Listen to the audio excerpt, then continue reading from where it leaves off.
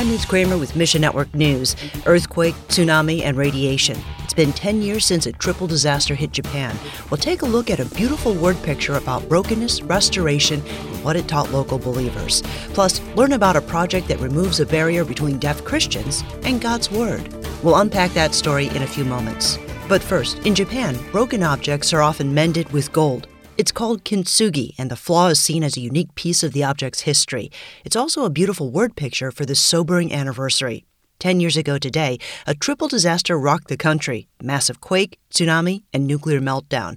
Takeshi Takazawa of Asian Access says they're still recovering. We want to think that was it. We went through hardship enough. So until Jesus comes back, this will be the end. We just continue without earthquake or any disaster or suffering. But it was that wake-up call that this can happen. Since then, Japan's also struggled with additional burdens. Japanese Christians realized they had to go into the areas feeling pain and not just helping people escape. The global church came together as one and come alongside of the part that hurting. We felt, not theological reflection, we felt and we saw it, we touched it, we smelled it, we taste the global church. And just like the beauty of the gold mending a broken piece, we can see God's fingerprints evidenced in the growth of the church. Where there was once a handful, pastors now have the vision to plant 50,000 churches by 2035.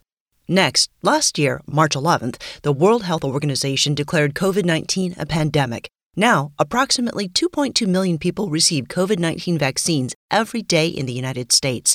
Vaccination efforts have many believers hoping normal activities, like summer camp, could be around the corner. Greg Yoder of Keys for Kids Ministry says, Well, it's still yet to be determined, but there are some camps in California that probably won't be happening this year, and we also know that there are a lot of states that are opening up. Although COVID-19 canceled or changed nearly all summer camps last year, we still had almost 18,000 kids signed up for the program. The Keys for Kids team designed Keys for Camps to meet a persistent need at Christian summer camps. They struggle sometimes with follow-up material. They can't produce it all on their own. They just don't have the staff or the capacity. So pray for camps to reopen.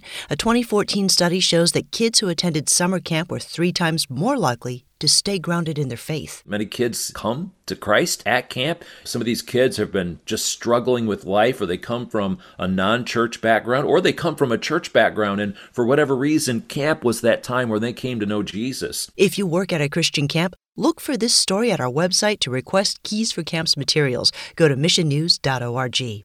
And most deaf people in El Salvador do not associate with a religion.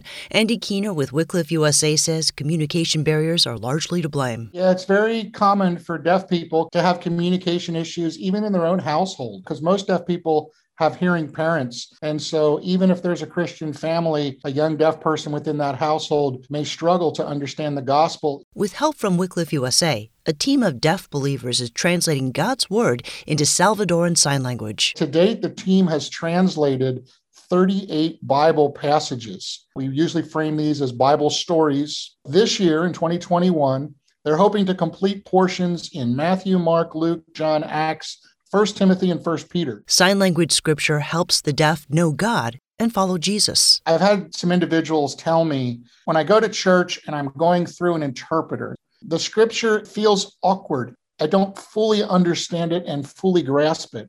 But when the translation is done, I view the scriptures, and all of a sudden it's like it was spoken just to me. It's so much easier to engage in it and have it hit my heart when language is no longer a real barrier between me and scripture. Thanks for listening to Mission Network News, a service of One Way Ministries.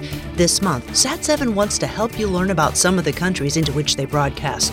So they're offering a series of free coloring pages with fun facts and puzzles when you sign up for their free download.